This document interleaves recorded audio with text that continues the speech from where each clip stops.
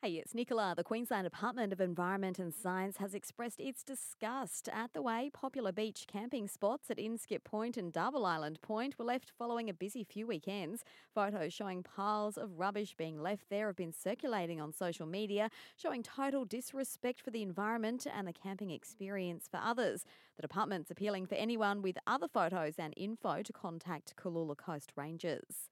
Police are appealing for public assistance to help them locate a man reported missing from Moffat Beach on Wednesday morning. 56-year-old David Slatter was last seen on Bryce Street and may be travelling west in a dark grey Toyota Hilux dual cab ute with Queensland Rego plate QDJS 11.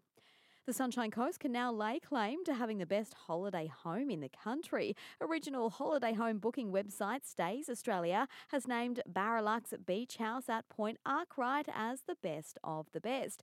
The 1970s beach shack was recently transformed into a 5-bedroom luxury beach getaway.